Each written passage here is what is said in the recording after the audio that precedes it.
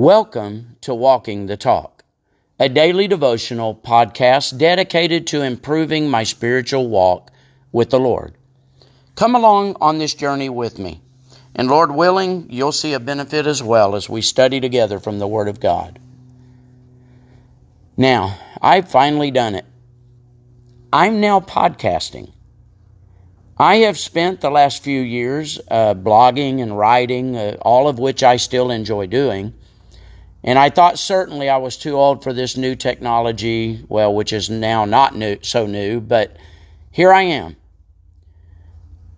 What I'm going to be working on throughout this is a daily, inspirational, devotional, suitable for all who are striving to walk the Christian life, but find it difficult struggling against the flesh.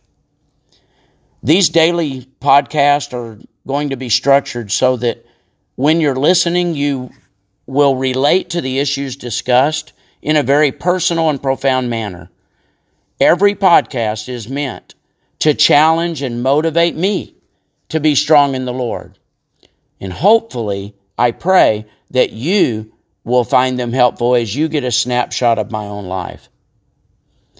Please know, as we go on through this, that I will pray for you, and I solicit the same from you.